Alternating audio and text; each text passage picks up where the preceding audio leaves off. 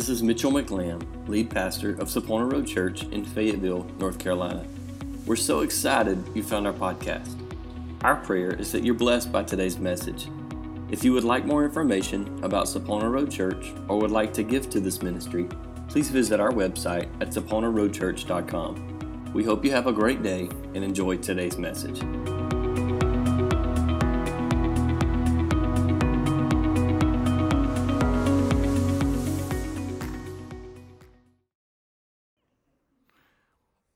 If you would, please turn with me to the book of Genesis. I started a conversation with you last week called In the Beginning. And we looked at the days of creation and we walked through a journey together over the 7 days, and I pulled out practical points that I hope maybe some of those touched your heart and maybe of those actually really challenged your mind as much as anything. And you looked at those and understood just some practicality that was established in the very beginning. That in the very beginning there was nothing but God. Amen? Before he created, before he spoke the world into existence, there was nothing, right? In the beginning, the Word was with God. The Word was God. All things were created by the Word, through the Word, for the Word. He was in the beginning. We walked through that. And then at the end of our service last week, we looked at the idea that everything God spoke came into existence, right? He created light by saying, "Let there be light." And then when he created light, he stepped back and he said, "Man, that's good." He created the dry ground, and the dry ground come up and broke up the ocean, and I talked about the boundaries, but he spoke and said, "Let dry ground appear, and let plants and trees, fruit and seed-bearing plants and fruit," which was a very important thought. He said, "Let them come up," and they came up, and he said, "Man, that's good," right? And so we concluded our time together last week with the concept of speaking into existence and understanding that what God has done in our life is good. We get so beat up by the chatterbox is what I've called it. I've termed it from another minister, a book that he wrote called Crash the Chatterbox by Pastor Stephen Furtick. But the chatterbox that constantly rings in our mind, that mental note that tells us, hey, you're not good enough, you're failing, you're going to fail, you should be afraid, you should be full of fear. Whatever it is that's constantly going on in our mind, we determined last week that we're going to speak what we need this year into existence, and we're going to determine that it's good, right? Today I want us to look, and I had planned to move on out of this concept just a little bit and move on, because I told you that I'm going to try to preach through the Bible as far as we go until the Lord tells me different. And I thought, hey, we'll skip 15, 20 chapters and move on, but it didn't happen today. So we're going to look at Genesis chapter 2. I want to begin reading this in verse 4. I'm reading out of the New Living Translation. It should be on the screen. Brother Carter does a fantastic job. Amen. We love you, Carter. That whole team back there is doing an awesome job. We have people that are watching our services all over that you don't know and I don't know. I find out random people all the time. They say, "Man, you preached a good sermon." I said, "What are you talking about?" It's just crazy. But those guys make that possible, and I'm thankful for that. Genesis chapter 2, verse 4. This is the account of the creation of the heavens and the earth. And then it moves on. It says, "When the Lord God made earth and the heavens, neither wild plants nor grains were growing on the earth, for the Lord God had not sent yet rain to water the earth, and there were no people to cultivate the soil. Instead, springs came up from the ground and watered all the land. Then the Lord God formed the man from the dust of the ground. He breathed his breath of life into man's nostrils, and the man became a living person." If you ever get cocky and you ever feel like you are somebody, you need to remember you're nothing but dirt. I'm just saying. You're nothing but dirt. When you breathe your last breath, somebody is going to, unless you're cremated and your ashes are spread over the dirt, somebody's going to declare your body back to the ground. They're going to commit you back to the ground, and you're going to turn back into dirt. Right? Don't forget your dirt.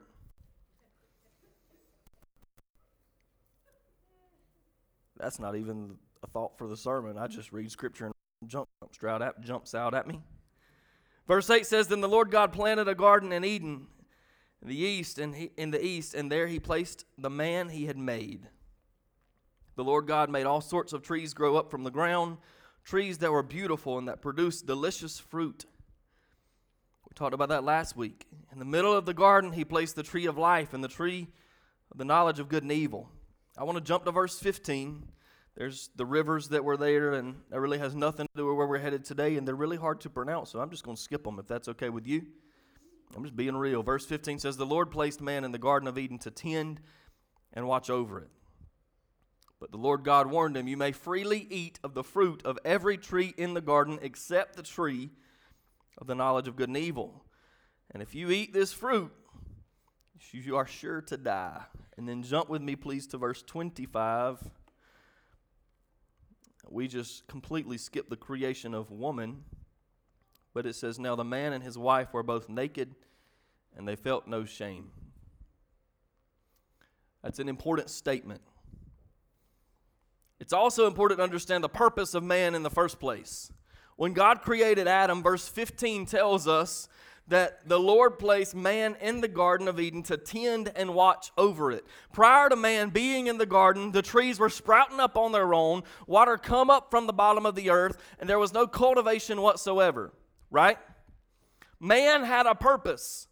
Adam had a purpose being in the garden. You and I have a purpose being planted on this earth. We are to cultivate. We're to turn over the soil. We are some way, somehow, some fashion try to produce something out of what God has placed us in the middle of. I've been on this thought. I'm teaching a session this Saturday on transitioning in ministry. I'm not transitioning in ministry, Lord willing, and the creek don't rise. It's about my previous transitions in ministry and helping people through my personal testimony make that transition.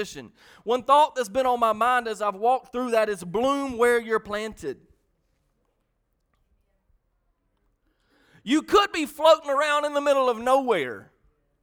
I've got a saltwater fish tank at home, and I have little random starfish that I don't know how they really got there. They're just there. And the other night I changed all the water in the tank and I dropped it way down. There's a little starfish floating and he was stuck on the glass. I promise I'm going somewhere. Hang with me. He was there hanging out in his place. He was happy. He was stuck to the side. He was content. And when that water level dropped, I touched him and he floated off and drifted. There was a place that he was planted. Until I shook him and moved him, he was in his rightful place. He was in home, right? God has placed us where He has placed us. It doesn't mean that we're not moving. I'm placed right here in this pulpit for this moment. I'm here for this season. I have no clue what 6 months or a year holds. My vision could be totally shifted. But for this moment, I'm planted, right? You're planted. And there was a purpose for Adam being placed in the garden. It was to tend God's creation. And that's important to understand because God had established order. He had given man a purpose. He had established the peace. And then trouble comes. It's also important, though, and it's going to get a little finicky here for a minute. I think the only kids are mine, and they're all right. But God clearly said, after He created Adam and Eve, it says, Then man and woman were both naked and not ashamed. Right? Do you understand? In order to walk around freely naked, there has to be no shame. There has to be no distrust. There has to be complete peace. There has to be complete harmony, right? We agree? It's important to understand that they walked around naked and felt no shame. The Hebrew word for naked here is arom. It's spelled A-R-O-M, arom. It literally means that they were naked. They were without anything. But there's a catch to this, and I'm going to play on these words just a little bit. There was an innocence to this. You can't walk around naked if there's not innocence. Right? After the fall, in just a moment, hang with me. After the fall, man and woman would not walk around naked again, unashamed, until they were in the bond of marriage under the spiritual unity of God. Right? That's important. A little testy. I know a little bit on edge this morning. They walked around with no shame. Because of sin, they become shameful, and the only way that they would come back to a place that they could walk around without shame again, and it takes time, be honest, is when man and woman are joined in marriage under the union of God, right?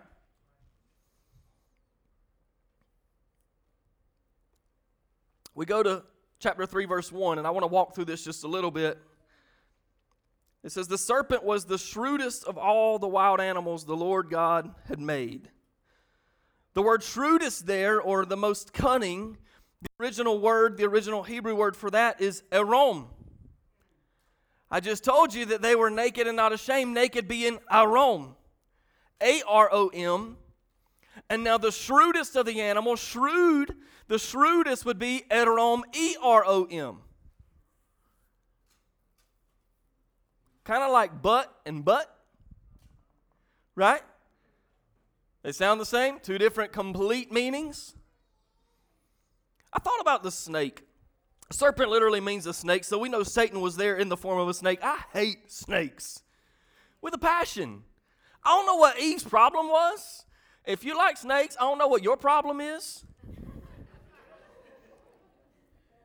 I don't know what her problem was, but obviously she had a thing for the snake. And the New Living Translation says that he was the shrewdest of all the wild animals the Lord God made. And it says one day he asked the woman. That one day is not in all translations, but I like that the New Living Translation put it there because I believe that he didn't just show up and say, hey, I'm Satan in the form of a snake, and you have been challenged not to eat this tree. That would have thrown up every red flag under the sun for Eve, right? Even though she liked snakes, that still would have thrown up a red flag. But it said one day, he looked at her and he said, hey, did God really say you must not eat from the fruit from any of these trees in the garden?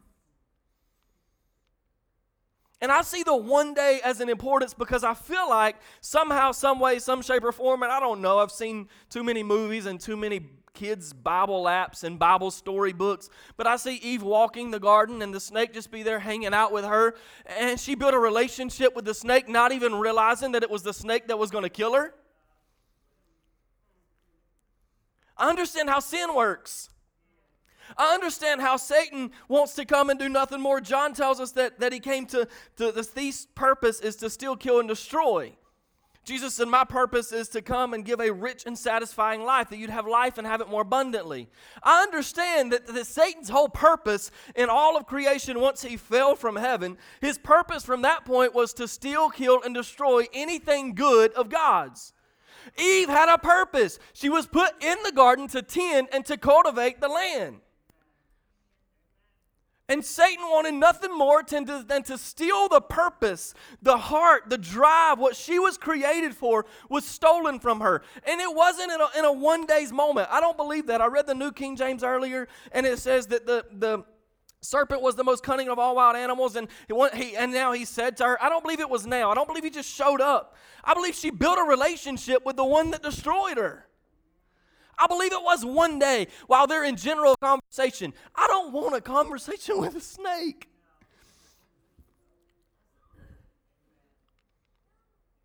But I believe it was one day they're in general conversation. They've wandered this journey how many days in a row, walking, taking their nice stroll through the cool, brisk morning air. And he says, hey, I got a question for you. I've been thinking about this.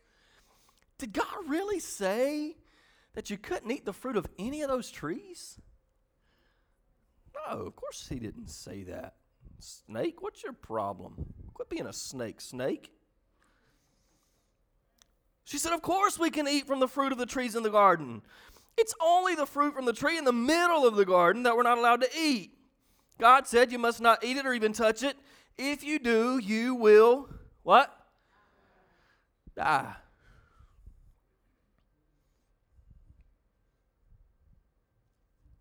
He says, nah.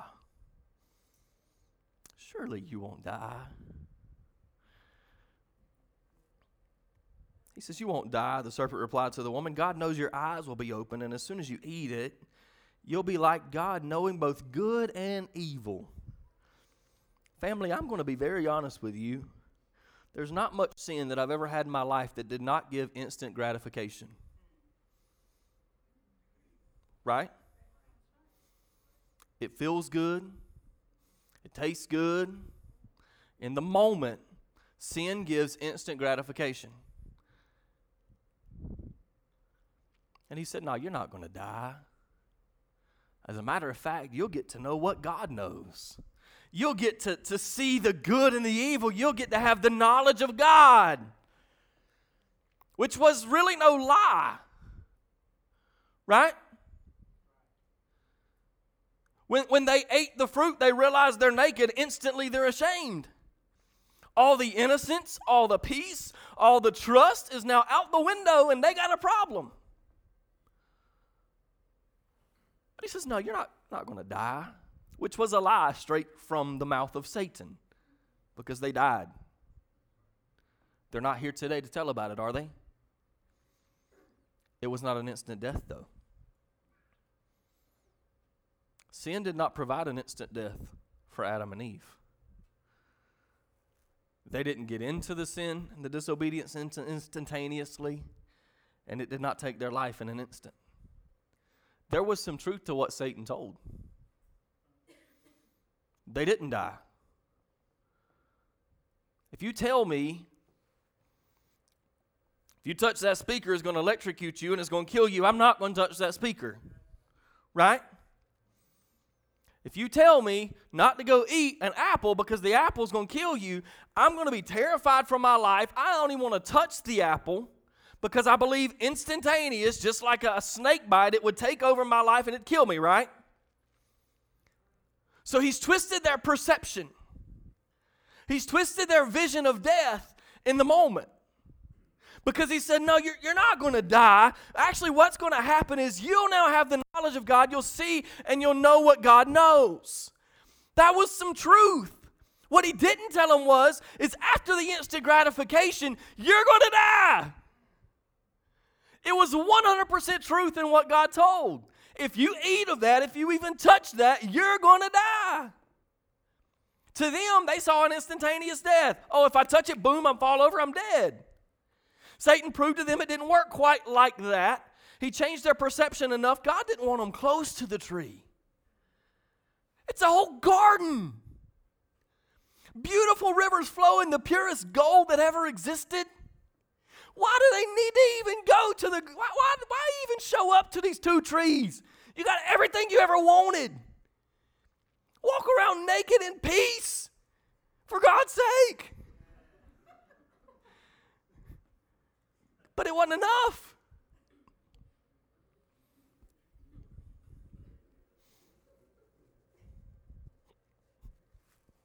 This is going to be fun when it hits the live stream. Just kidding. I have no shame. I thought about what Eve heard. Because she was told,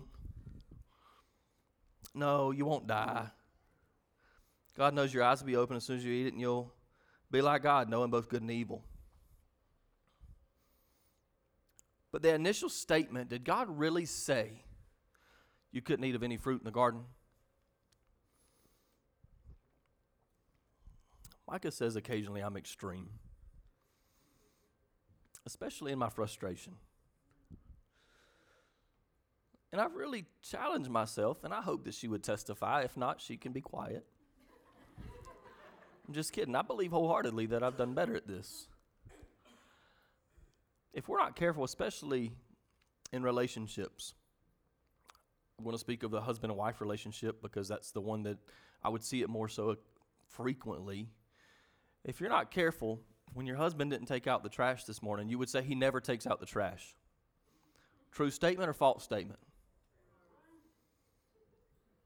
Husbands, if that's true, you should have been in this altar earlier. Husbands were quick to say, she never understands or never wants to know really how I feel. Is that a true statement or a false statement? Truly, You've taken out the trash men once in your lifetime, right? Truly, wives, I'm sorry, husbands, at some point in time, it may have been on day 1 or day -1 before you got married, they cared about how you felt.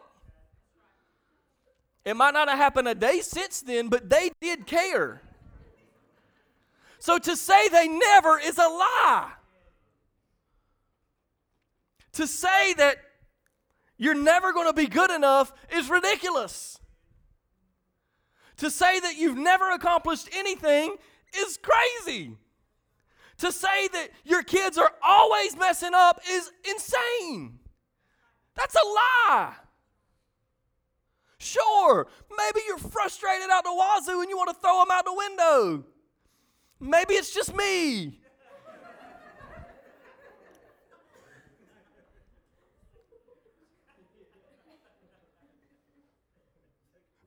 But my children do beautiful things.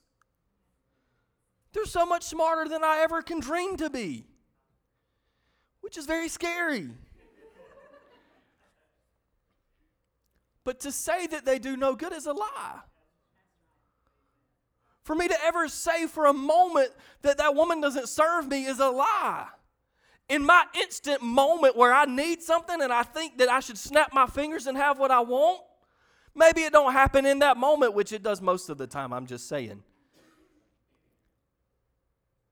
But if I ever said for a moment that she never did anything for me, that's a lie straight from hell.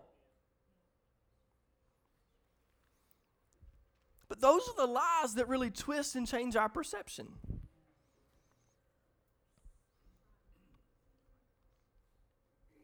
Those are the lies that the snake puts in the back of your mind to create division between you and everybody around you. You're not important. You've never been important. I had a conversation with somebody this week, and we were talking about, please hear me in humility, okay? If you ever have a minister stand before you, anybody give a presentation, and they do a good job, it feels great to hear you did a good job. But I learned a long time ago, I don't need your accolades. I don't need you to attaboy me. I love it. And in my flesh, sure, I might need it. But if I went on your good jobs, I'd have quit a long time ago. Just being honest. You would have too. You're underappreciated. You're undervalued in your home, at the job, wherever it is you're at. It's just the fact of life. But that doesn't mean you've never done anything good. And Satan planted the thought, and she trusts him. She's in a relationship with a snake, and he has gained her trust enough that he says, did God really say that you can't have any fruit in this garden? No, that's a lie. But that instant point of doubt changed her whole perception of, I have everything I could ever need, to, you know what, there's one thing I want I can't have. Isn't that the way that destruction goes on our life?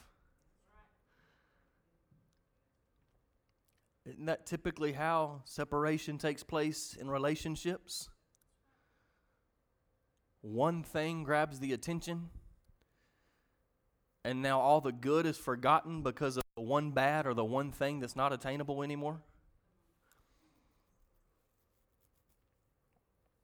And so she tries to respond, no, that's not what he said. He said I could have anything I wanted but those 2 trees. And then she realized that there was 2 trees that she couldn't touch.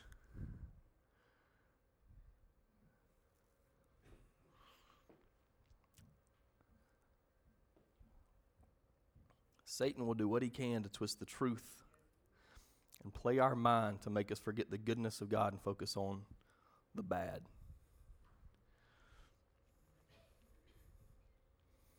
He used immediate truth. It was not a lie to say they wouldn't die. They did not die immediately. He used an immediate truth to cause eternal damage. There was an instant gratification that they wanted. Eve said, I need this. He said, well, go eat it. It's not going to kill you. In the moment. But he didn't tell her in the moment. It's not going to kill you. The instant truth of that caused eternal damage that you and I are dealing with. Amen? You awake? Well, that's where my notes end. So now we're just rolling on with the Lord, okay?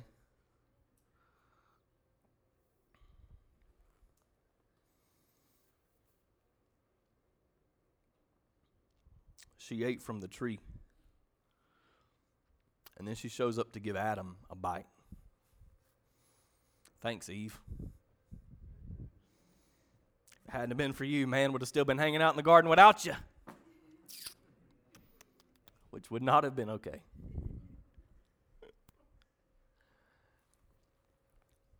And then verse 8 says, in the cool evening breezes, when the cool evening breezes were blowing, the man and his wife heard the Lord walking about in the garden.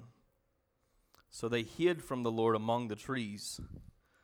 The Lord called man, where are you? Don't you think he knew where they were? I got a note in my Bible so I don't ever forget that moment. He knew where they were. Never a question about where they were.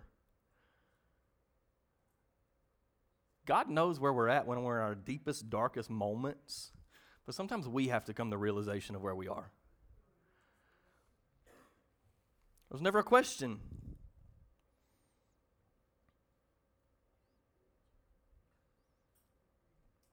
I'm looking a word.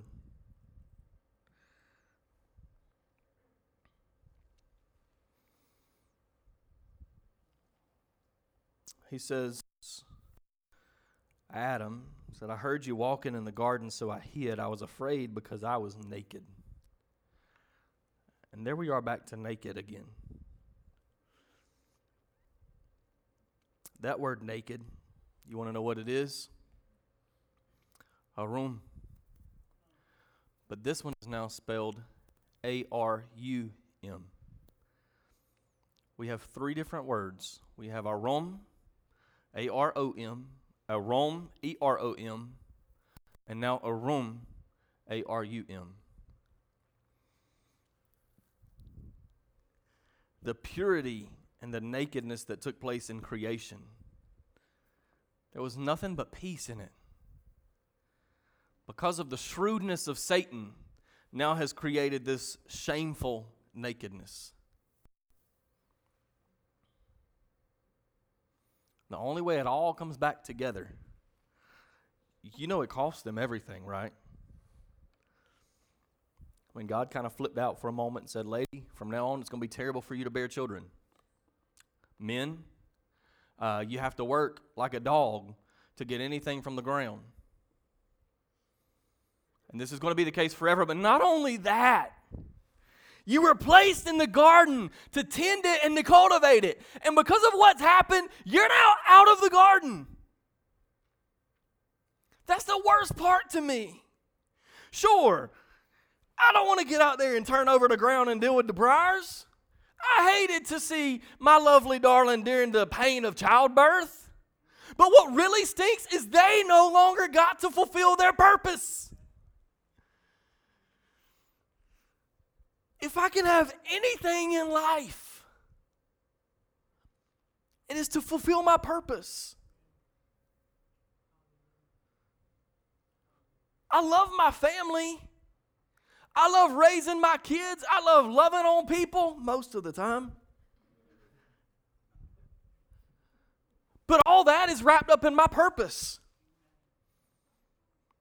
And we all long for what it is we were created for. We all feel the emptiness, thank you, Holy Spirit, of not fulfilling the purpose. Right? Where we were once naked, a room, walking around. The doggone snake that needed to have his head stomped through the ground wanted to be a room and cause us all these problems. And now here we stand, a room, naked, busted up, messed up, broken down, not fulfilling the purpose. Salvation is seen in the very beginning. Because the only way now we get to fulfill our purpose is to be clothed and put back on the garment of praise. The only way now we get to walk around without shame is to be married with Jesus, to be the church brought back together in the marriage with Christ. Now we get to walk around unashamed again, and that's the only way we get allowed back into the garden to fulfill our purpose.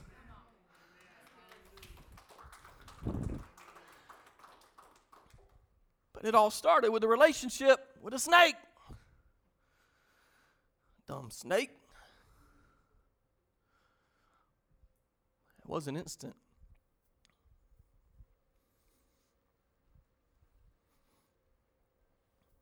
It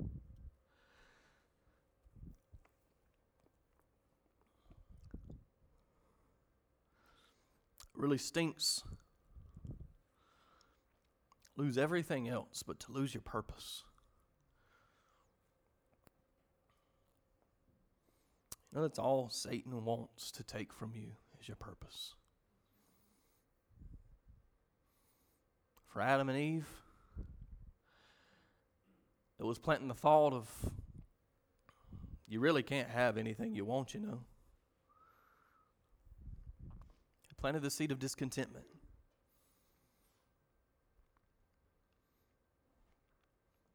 For many of us,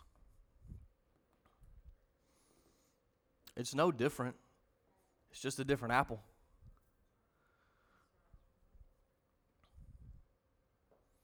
What it is we're chasing is no different. It's just a different apple.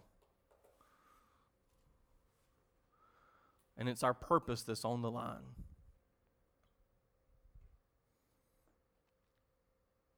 Rebecca, would you come play something soft for me, please?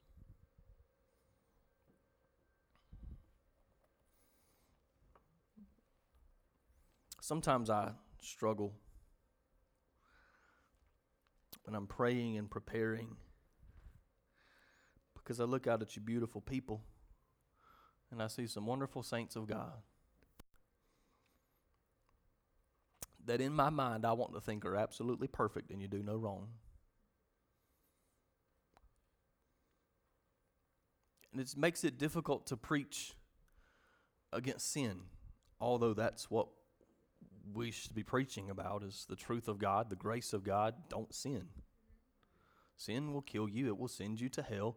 It removes you from your purpose. But I couldn't get away from the thought today. I really wanted to move on. And had to backtrack. 2:30 this morning. Backpedal, buddy. We're not there yet.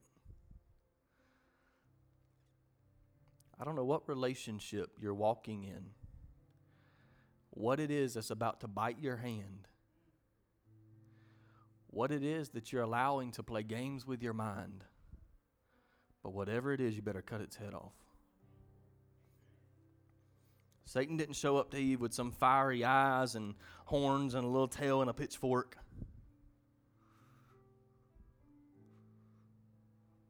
She wasn't afraid of the snake.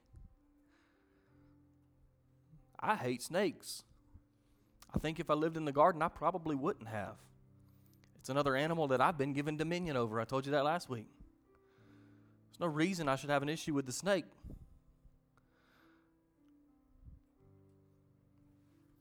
Whatever it is, you better pray that God gives you the wisdom and the understanding to see that it's feeding your head full of junk.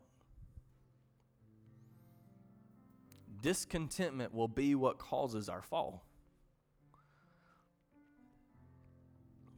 Adam and Eve sinned. They disobeyed. It was disobedience. They didn't go eat an apple. They touched the thing that was sacred to God, the thing God tried to protect them from. And it cost them their destiny. It cost them their purpose. Look at the outcome. I wasn't even planning on headed this direction. So Eve has Cain and Abel. the third and fourth person born on the face of this earth have so much strife and division that one kills the other? What is our disobedience going to cause in our offspring?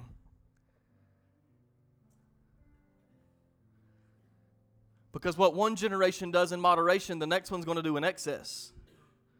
Lord, have mercy.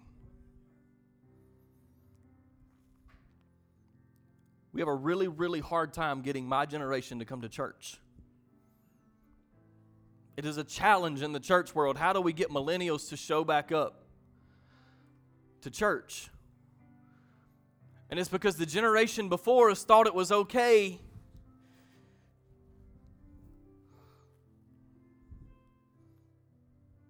to not be there in moderation. Grandma and Grandpa didn't miss church, right? And I get it. You drug around enough, you think, well, I got my own freedom, I ain't going to go to church. But what happened in moderation, now we see in excess, and we're struggling as the body of Christ, as ministers, as believers, just trying to get people saved. We're now struggling with that excess of absence in church. We're struggling to get them into the house, to get them plugged into the Word of God. Because what one generation did in moderation, the next one has done in excess. Adam and Eve's direct descendants, the first people they brought into the earth, had division, and one kills the other. You better watch them snakes. We went to a judgment house one time. If you don't know what that is, it's a walk-through type of drama put on by a church, and you walk through a scene. It's telling a storyline, and you see maybe a car crash, and you see different individuals that were involved, and you walk from that car crash, you walk into hell, and you see individuals, actually the judgment first. You see individuals there of the car crash, and some individuals stood before God, and he said, I never knew you. You're cast away from me, and they're cast into hell. And then there was some, you enter into the gates of thanksgiving. You can enter into my kingdom. And then you walk through this drama, and you walk through hell. It's a great haunted house alternative. Especially if they're done really well. Hell's a pretty scary place. It's just darkness for the most part. Loud. But one of the best ones I ever walked into, Satan, the character of Satan, looked me in the eye, and he stood there in a black suit with a necktie on and looked just like I do.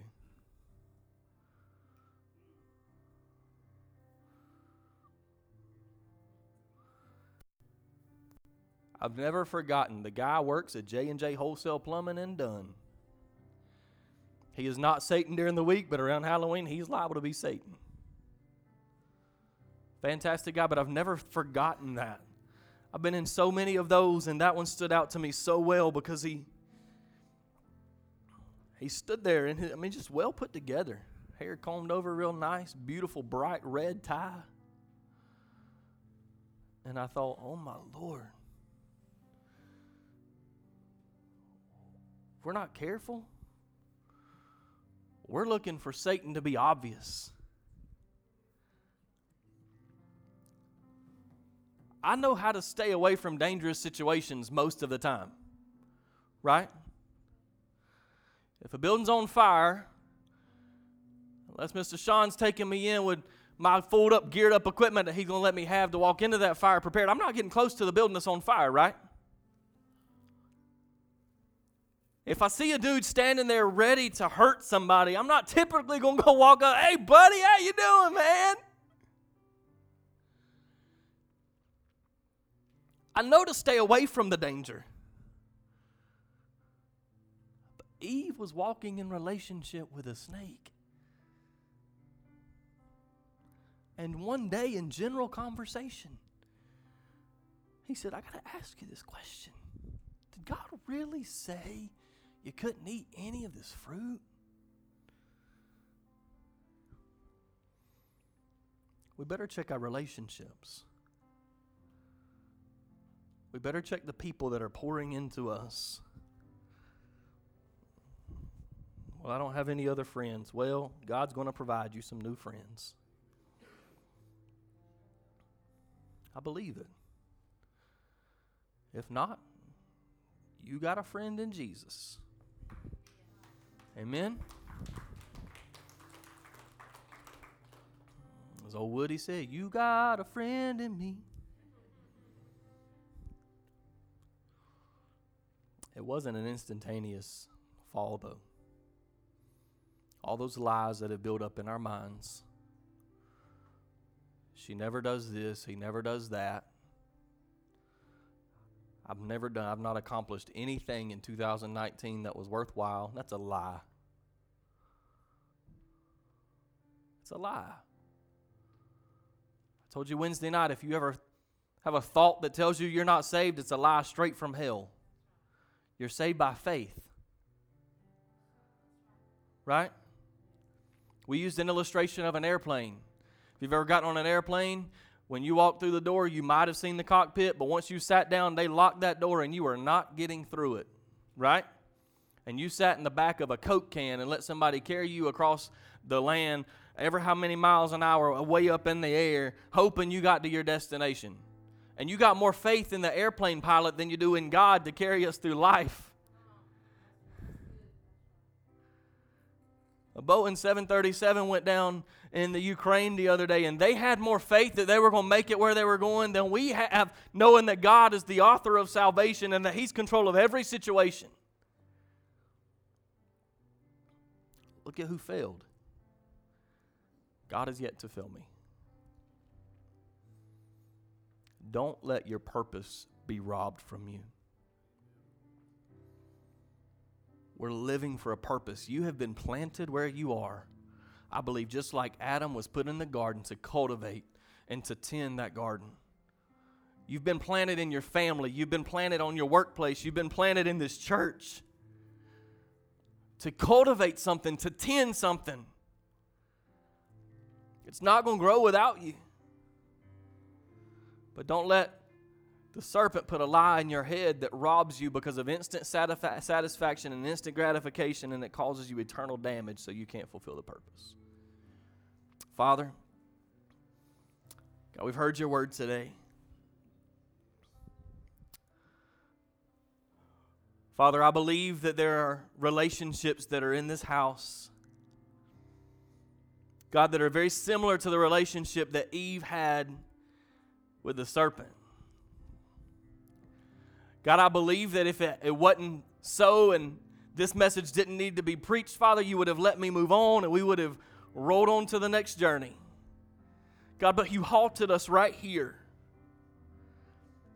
to look at the fall of man, to realize that it wasn't instant, it wasn't something that blindsided them. It was a relationship that cultivated into a conversation, and it was a lie that put thoughts in her head, and because she put thoughts, and the thoughts were in her head, she acted on them. She no longer saw the good. She missed out on the rest of the garden, and all she saw what was out of reach from her. Father, give us contentment. Let us realize that what it is you've put in our life is there for a reason. Lord, allow us to be satisfied with what it is that you put in our garden, what it is that you put around us. Lord, we better break off the relationships in Jesus' name of those that are trying to feed us full of lies, those that are trying to fill our head full of junk to make us realize we're not good enough, our family's not good enough, our spouse isn't good enough, our job isn't good enough, this church isn't good enough. They're straight lies from the devil. And we bind those lies in our mind, but we also sever the head of the relationship that's feeding us.